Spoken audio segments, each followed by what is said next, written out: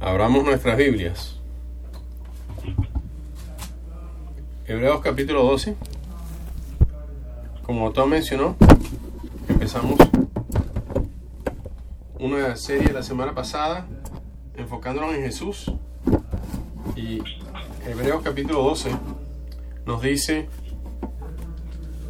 por lo tanto, mientras estamos rodeados por tan gran multitud de testigos, despojémonos del lastre que nos estorba, en especial del pecado que nos asedia, y corramos con perseverancia la carrera que tenemos delante. Fijemos la mirada en Jesús, el iniciador y perfeccionador de nuestra fe, quien por el gozo que le esperaba soportó la cruz, menospreciando la vergüenza que ella significaba, y ahora está sentado a la derecha del trono de Dios.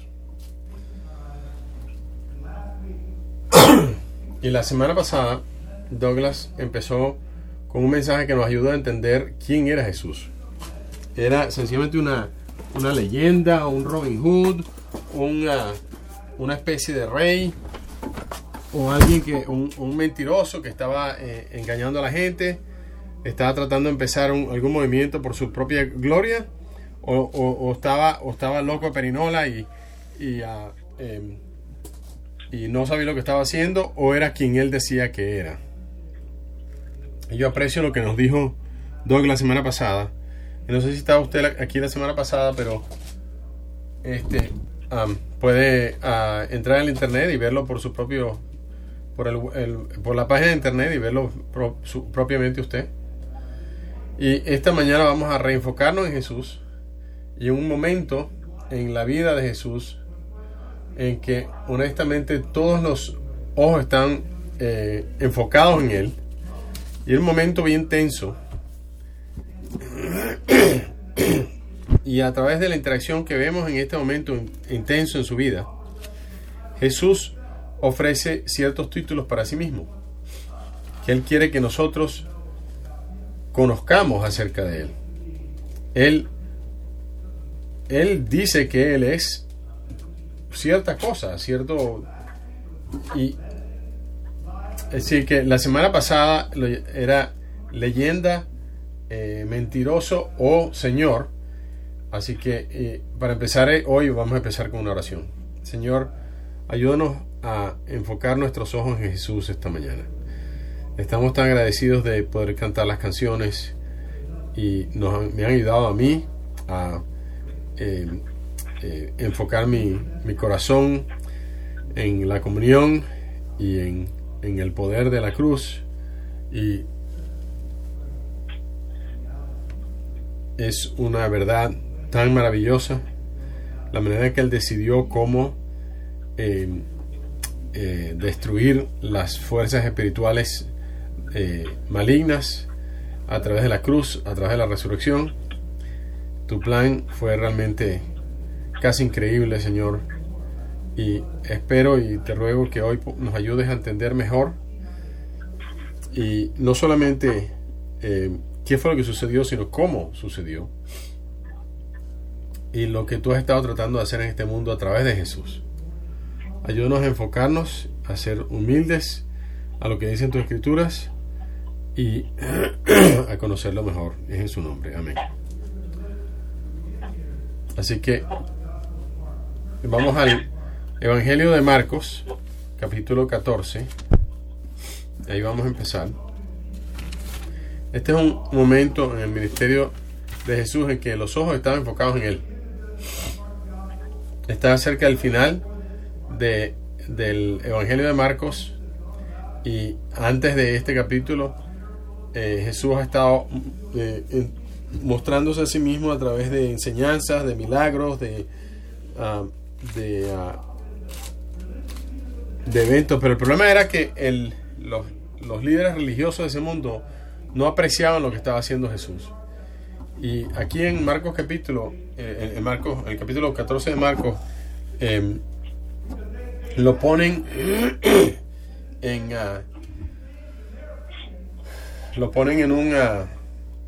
en un juicio, básicamente, porque esto que él está haciendo tratando de tomar ciertos títulos que para ellos no lo veían que eran merecedores. Ya se habían cansado, dijeron hasta aquí llegó la cosa y vamos a ponerlo en juicio. Y empezamos el versículo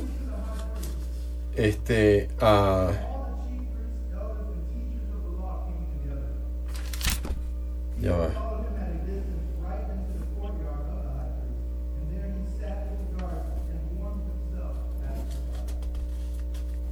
Versículo 53. Llevaron a Jesús ante el sumo sacerdote y se reunieron allí todos los jefes de los sacerdotes, los ancianos y los maestros de la ley. Pedro lo siguió de lejos hasta dentro del patio del sumo sacerdote. Allí se sentó con los guardias y se calentaban junto al fuego. Los jefes de los sacerdotes y el consejo en pleno buscaban alguna prueba contra Jesús para poder condenarlo a muerte, pero no lo encontraban. Muchos testificaban falsamente contra él, pero sus declaraciones no coincidían. Entonces unos decidieron dar falso testimonio. Nosotros le debemos decir: destruiré este templo hecho por hombres y en 3 días construiré otro, no hecho por hombres. Pero ni aún así concordaban sus declaraciones. Poniéndose de pie en el medio, el sumo sacerdote interrogó a Jesús: ¿no tienes nada que contestar? ¿Qué significan estas denuncias en tu contra? Pero Jesús se quedó callado y no contestó nada. ¿Eres el Cristo, el Hijo del bendito?, le preguntó de nuevo el sumo sacerdote. Sí, yo soy, dijo Jesús. Y ustedes verán al Hijo del Hombre sentado a la derecha del Todopoderoso, viniendo en las nubes del cielo.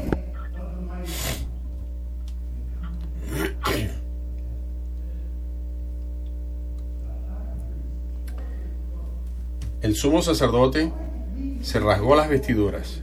¿Para qué necesitamos más testigos? Ustedes han oído la blasfemia. ¿Qué les parece? Todos ellos lo condenaron como digno de muerte. Algunos comenzaron a escupirle, le vendaron los ojos y le daban puñetazos. ¡Profetiza!, le gritaban. Los guardias también le daban bofetadas.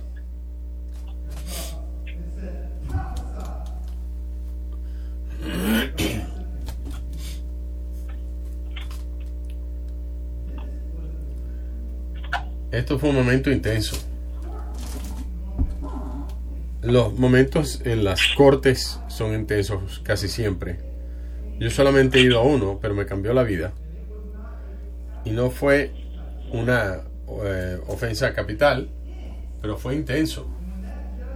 Y cuando ese juez miró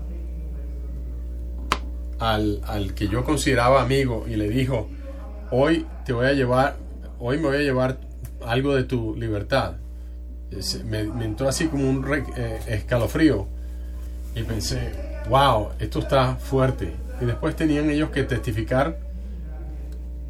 No sé qué más intenso se puede poner uno. Y yo quería ver algunos de las acusaciones que se le estaban haciendo. Caifás, el sumo sacerdote, los planes de él no estaban yendo como él quería. Y una movida un poquito no muy característica se para, porque ese no era algo que él tenía que hacer. Y dice: yo quiero ya cerrar este tema, yo quiero que ya dejemos esto por sentado, y yo no quiero que sigan estando haciendo las preguntas. Y le dice: dinos sí o no, ¿eres tú el Hijo de Dios, el Cristo, el que había de venir?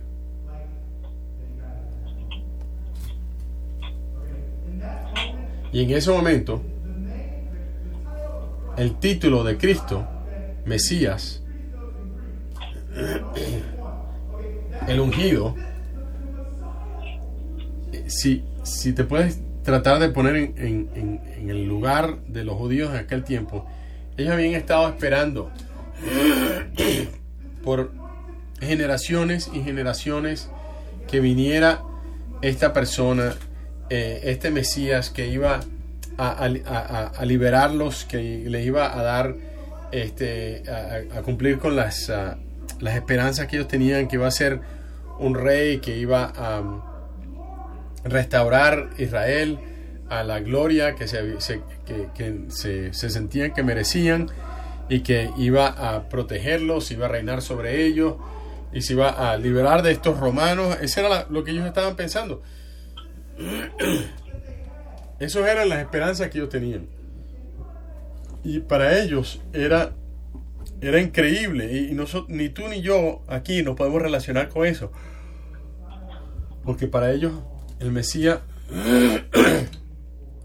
era alguien por quien ellos habían estado orando, que habían estado mirando las escrituras para saber cuándo iba a llegar. Y cuando el sumo sacerdote le pregunta a Jesús, ¿eres tú el Cristo? Él no pensaba que Jesús era Cristo. El Cristo no tenía ni la más mínima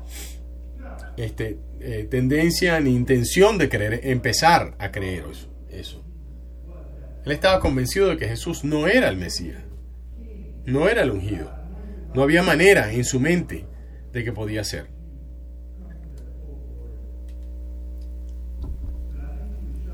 Pero por eso probablemente estaba en shock cuando Jesús le dice, sí, yo soy.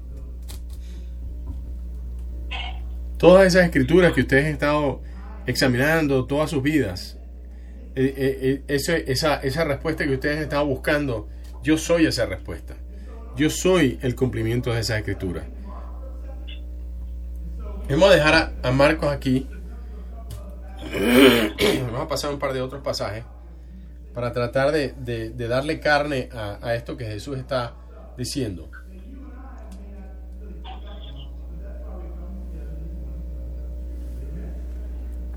Para ver si entendemos un poquito mejor. Vamos a Salmo 110. Porque Jesús dijo que él iba a estar sentado a la derecha del Padre, a la derecha del Creador.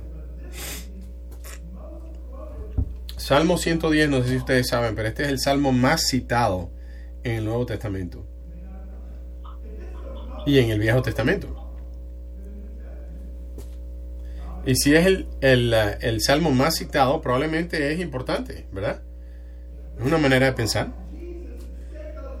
Y en el momento en que Jesús dijo eso, yo soy, sentado, y después dice que va a estar sentado a la derecha del maravilloso, del Dios. Dice, el salmo está escrito por David. ¿Algo especial acerca de David? Si tú eres un judío, tú realmente le prestas atención a David, porque Dios dijo que a través del linaje de David, de la descendencia de David, iba a venir el Mesías. Y esa descendencia de David, por ese lado, era muy importante para los judíos. Y empieza el salmo: así dijo el Señor a mi Señor, siéntate a mi derecha hasta que ponga a tus enemigos por estrado de tus pies. Que el Señor extienda desde Sión el poder de su cetro. Domina tú en medio de tus enemigos.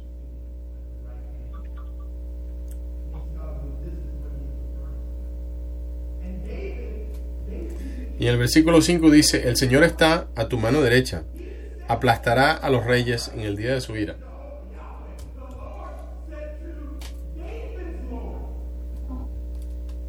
Y empieza el salmo diciendo: el Señor, es decir, el Dios el Padre, le dijo a mi Señor. Dice, pero un momento, ¿quién está entre medio? El mismo David dice de que Dios habla con otro Señor. ¿Quién es ese otro Señor? El Mesías. Eso es lo que el sumo sacerdote hubiese entendido de este pasaje. Y quien sea que es ese Señor de David, ese es el Mesías. Y le dice el Señor a mi Señor: siéntate a mi derecha. Y eso es lo que está diciendo Jesús al sumo sacerdote. Le está diciendo: yo soy ese Señor del cual David estaba hablando en Salmo 110. Yo soy el que está sentado a la derecha del Padre. Yo soy ese Mesías. El otro es Daniel.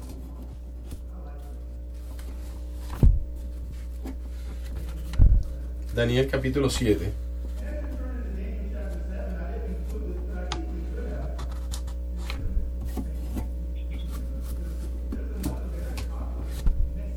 Hay otra profecía mesiánica en el Viejo Testamento, en Isaías, y habla de un momento en que el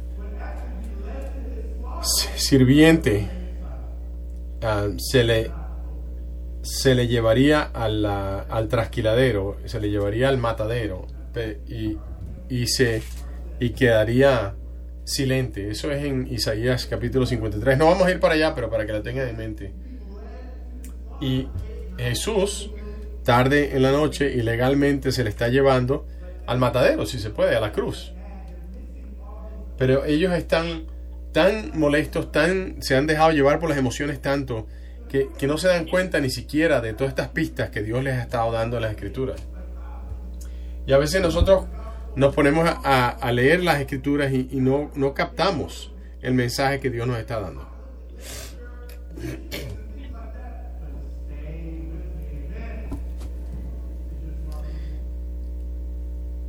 Y el reto es: quédense ustedes conmigo, aguanten aquí para que vean lo que dice la palabra. Y aquí en Daniel capítulo 7 se está hablando de una visión que Dios le dio a Daniel. Empezando al versículo 9, dice: mientras yo observaba esto, se colocaron unos tronos y tomó asiento un venerable anciano. Su ropa era blanca como la nieve y su cabello blanco como la lana. Su trono con sus ruedas centellaban como el fuego. Desde su presencia brotaba un torrente de fuego. Miles y millares le servían, centenares de miles lo atendían.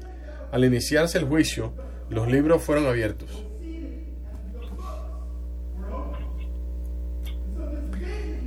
Y esta visión, uno dice, bueno, yo no sé exactamente cómo conecta esto con lo demás. Dice, bueno, pero ¿cuál es el trono? ¿Quién es? Bueno, aquí hay alguien que está a cargo de las cosas, ¿no?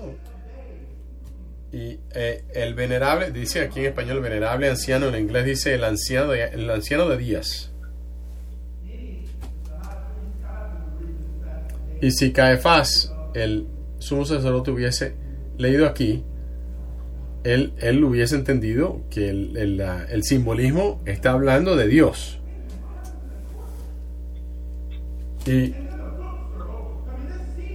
Y aquí hay gente, ¿no? Miles y millares de gente.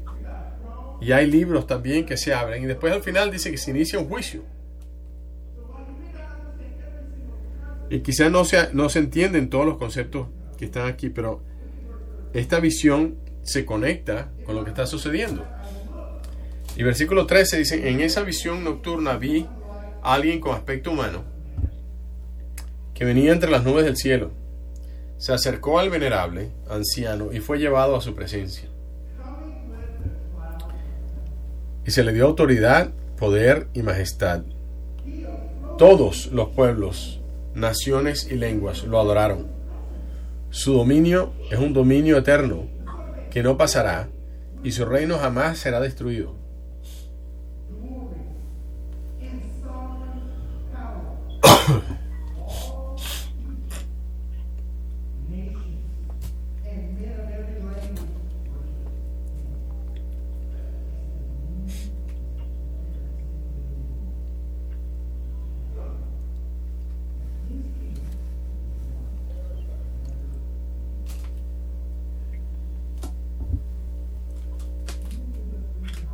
Muchos de nosotros leemos la Biblia como que si fuese el pasaje del día. Muchos de nosotros leemos la Biblia así como que, ay, ¿cómo me siento hoy? Me siento triste, quiero sentirme mejor. Y eso en general no está mal. Pero cuando esa es la única manera en que se lee la Biblia, eso es mal, eso está mal porque coges un pedacito aquí, un pedacito allá y no combinas todos los pedazos del rompecabezas para entender el mensaje que la Biblia está tratando de comunicar. Cuando Jesús estaba parado ahí enfrente del sumo sacerdote, su vida estaba en la raya. Y cuando él le dijo, sí, yo soy el Cristo, debió haberle recordado al sumo sacerdote todos estos pasajes que hemos estado leyendo y más. Y debió haber abierto la Biblia y entendido por qué Jesús estaba diciendo lo que estaba diciendo. Y es peligroso para nosotros, peligroso, ponernos a leer un pedacito aquí, un pedacito allá, para ver si nos sentimos mejor. No, la Biblia tiene que leerse como documento completo, porque así está escrito. Hay que tratar de entender a Dios con todos los elementos que Él nos está dando. Y esto es lo que hace la Biblia interesante. No es el versículo del día, traten de entender el cuadro completo. Rétate a ti mismo o a ti misma para entender quién Jesús era en base a todo lo que dice en el Viejo Testamento acerca de Él. ¿Qué quiere decir eso de que Él venía en las luces en las nubes del cielo?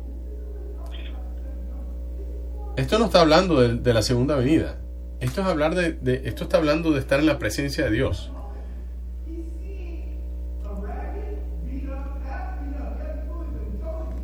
Pero ¿qué es lo que el sumo sacerdote está viendo? Está viendo el hijo de un carpintero que ha estado predicando con 12 discípulos, y un tipo sencillo, sin ningún tipo de alcurnia, de nobleza. Y entonces él dice, ¿cómo es posible que este sea el Mesías? Y no se da cuenta de que el Mesías es divino. El Mesías es el Hijo de Dios porque es Dios. Es la representación de Dios en un cuerpo físico de un ser humano. Y el que está en juicio ahí es el sumo sacerdote, no es Jesús. Pero el sumo sacerdote no se da cuenta. ¿Por qué? ¿Qué hace? Se raja las vestiduras. Quizás nunca has estado en esa situación donde has estado tan molesto que te arrancas la ropa. Pero no tienes idea de lo ofendido que estaba el sumo sacerdote en ese momento. Disgusto disgustado de que Jesús haya hecho tal aseveración. El Hijo de Dios y el concepto, el Hijo del Hombre, porque ese concepto del Hijo del Hombre, hay una manera interesante de que Jesús Jesús combinaba conceptos. Él se hacía llamar al Hijo del Hombre porque él vino de una mujer, él era, y de hecho, siendo hombre, se rebajó aún más a ser un sirviente, pero al mismo tiempo estaba por encima del hombre porque era Dios. Así que era, sí, un descendiente de David, hijo de David, pero también era el Señor de David en la misma persona. Impresionante cómo Jesús empaquetaba todo esto en una sola persona. ¿Y qué importa todo eso? ¿De qué se trata todo esto? Sí importa. Porque esto vuelve a aparecer en otros lugares. Vamos a Hechos capítulo 2. ¿Algunos de ustedes están familiarizados con Hechos 2? Dice, bueno, está bien.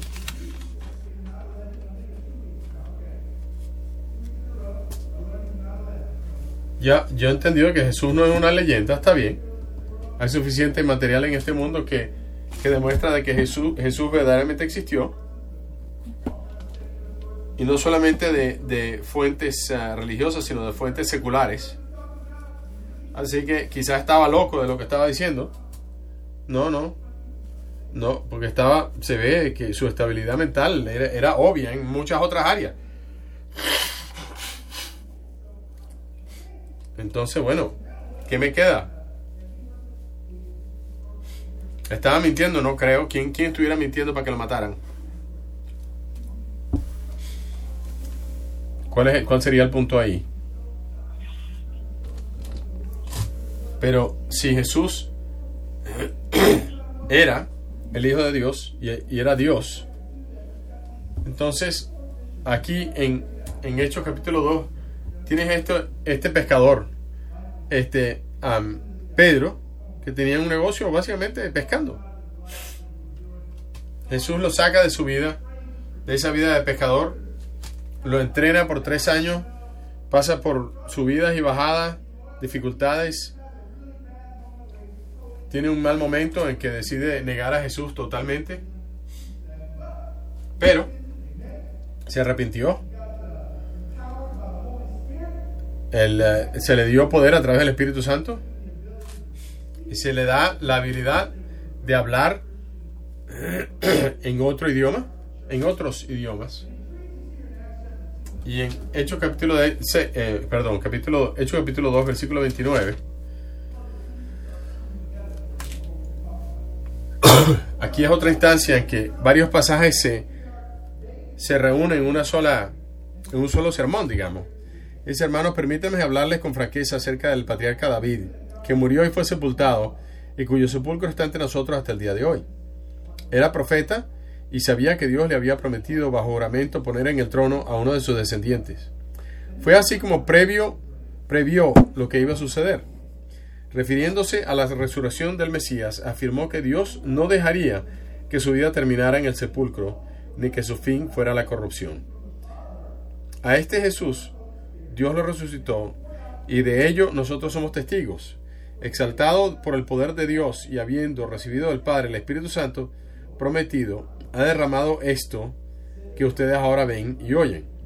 David no subió al cielo, y sin embargo declaró: dijo el Señor a mi Señor, siéntate a mi derecha, hasta que ponga a tus enemigos por estrado de tus pies. Por lo tanto, sépalo bien todo Israel, que a este Jesús, a quienes ustedes crucificaron, Dios lo ha hecho Señor y Mesías. Y cuando oyeron esto, todos se sintieron profundamente conmovidos. A ver, David era grande, pero Dios puso a alguien más grande que David. Y como que todo les cayó. Entendieron lo que estaban tratando de decir y dice: hermanos, ¿qué vamos a hacer? ¿Qué podemos hacer? Y Pedro les contesta: arrepiéntanse y bautícense cada uno de ustedes en el nombre de Jesucristo para el perdón de los pecados. El sacerdote se supone que haga sacrificio expiatorio por los pecados de la gente. Jesús se ofreció a sí mismo. Él era el sacrificio expiatorio.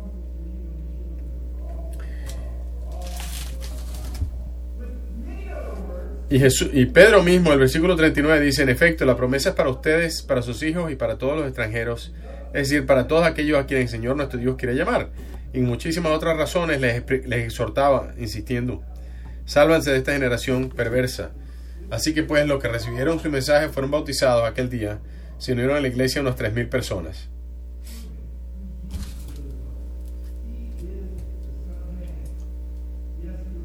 Jesús, sí, Él era el Hijo del Hombre. Nació de una mujer, pero también era totalmente Dios. Él era el Mesías, el ungido, el Cristo.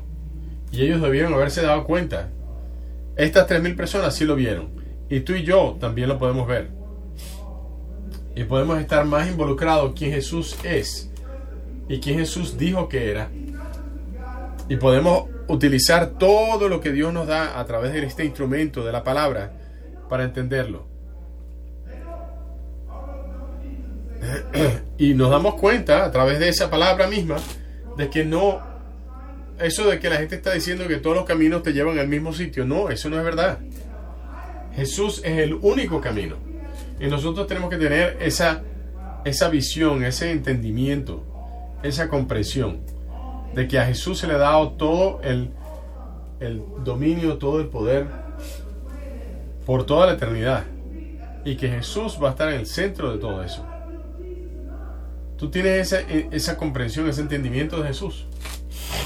Muchos de nosotros no, y se nos olvida quién Jesús es, y viviendo nuestras vidas a veces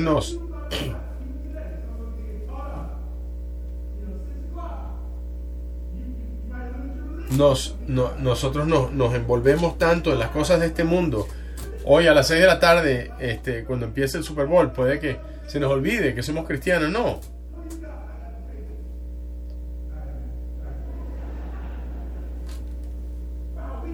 No. Tenemos que tener una cierta...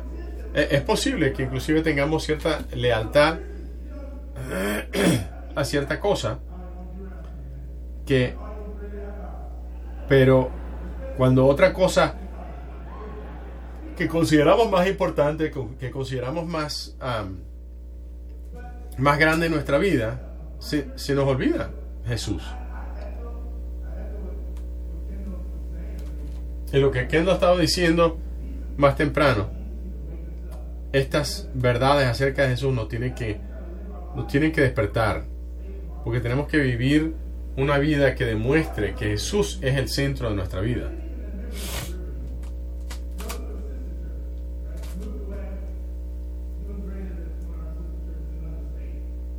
Hablando ahora de un hermano que se fue de North River y se fue a una de las iglesias hermanas que tenemos. Me dice: Jeff, estoy llorando por ti. Estoy viendo las cosas que están en Facebook, y estoy viendo algunas de las cosas que gente de North River está poniendo en Facebook. Estoy llorando por ti. Y yo no estoy en Facebook. Yo no soy bueno con eso. No tengo tiempo. Debería sencillamente de cerrarlo. No sé qué está pasando. Pero este hermano se tomó el tiempo de pasarme un texto para decirme que está orando por nosotros porque está viendo lo que gente que se hace llamar seguidores de Cristo están intercambiando mensajes entre sí. Y yo no puedo hablar personalmente porque yo no tengo el tiempo para estar mirando ahí a ver quién dice qué, pero quizás debería. Y yo sí oré, caramba, wow, esto no es muy bueno. Si alguien me está diciendo algo así, así que les digo, despiértense, recuerden quién es Jesús, y que no importa quién está y quién no está en la Casa Blanca, y que no importa por el resto de su vida cuál va a ser las leyes acerca de qué cosa.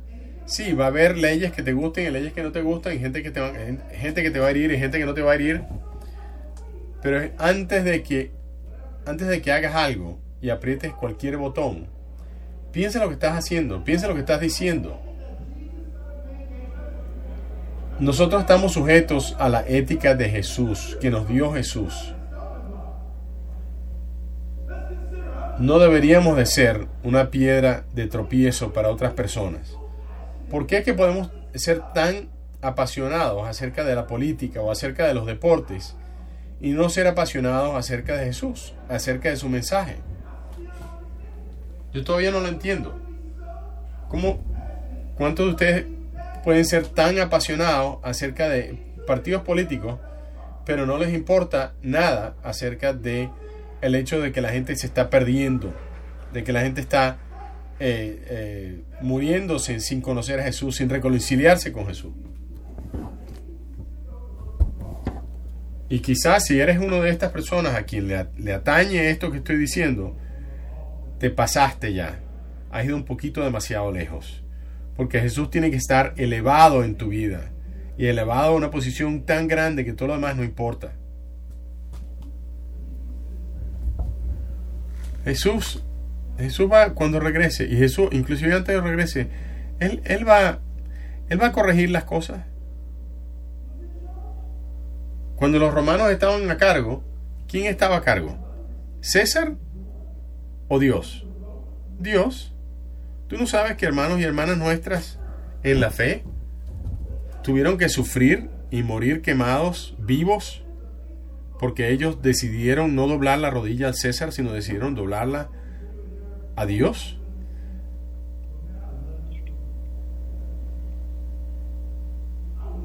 Pon eso en perspectiva. Nosotros tenemos que llegar al punto de decir, mira, yo no estoy de acuerdo con esto, no me gusta lo que está sucediendo políticamente, pero eso no importa a los ojos de Dios, no importa, pues lo importante es Jesús, y a Él es a quien vamos a seguir, y a Él es a quien vamos a imitar, y Él se va a encargar de una manera u otra de enderezar camino, porque así lo dice la Biblia. Y nuestra misión no es la de demostrar cuál es nuestro punto de vista político ni nada. No, nuestra misión es ir a salvar almas, ir a reconciliar gente con Dios. Nuestra misión es mantenernos limpios y puros y amar a nuestro prójimo.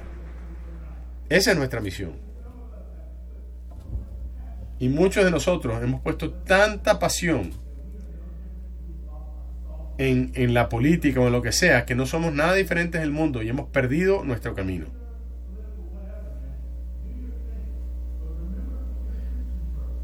Y lo que yo te tengo que decir es, si tú estás ahí, ok, ten tú la opinión política que tú quieras, pero pon a Jesús primero.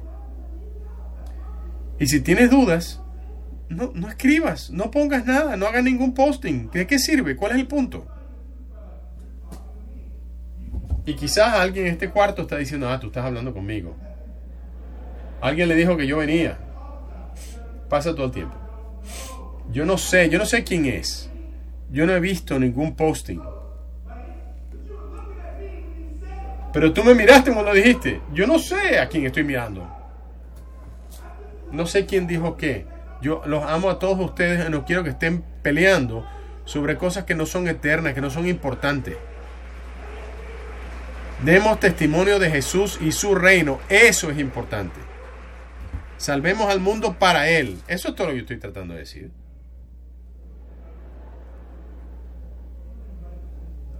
Voy a invitar a los cantantes a que suban aquí.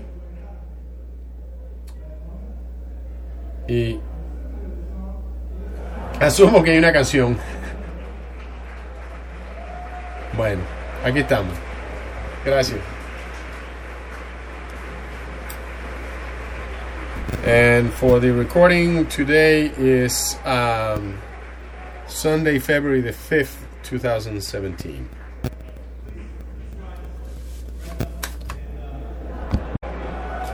Bueno, Leticia. Gracias. Sí, gracias. Hasta luego. Sí, por supuesto. Gracias.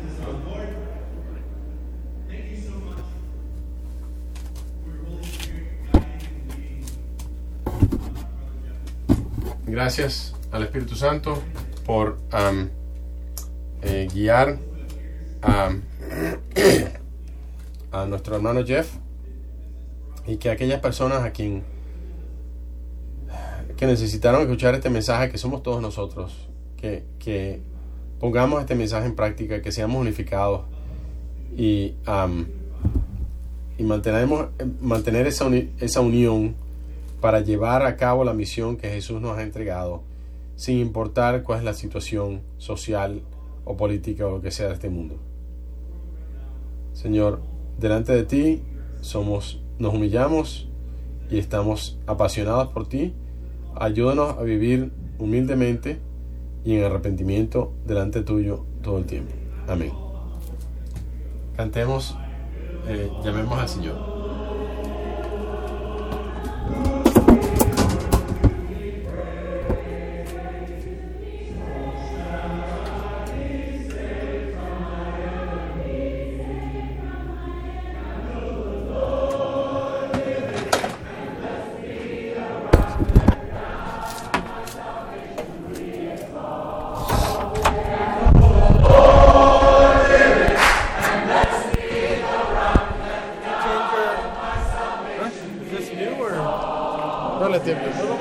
Look good.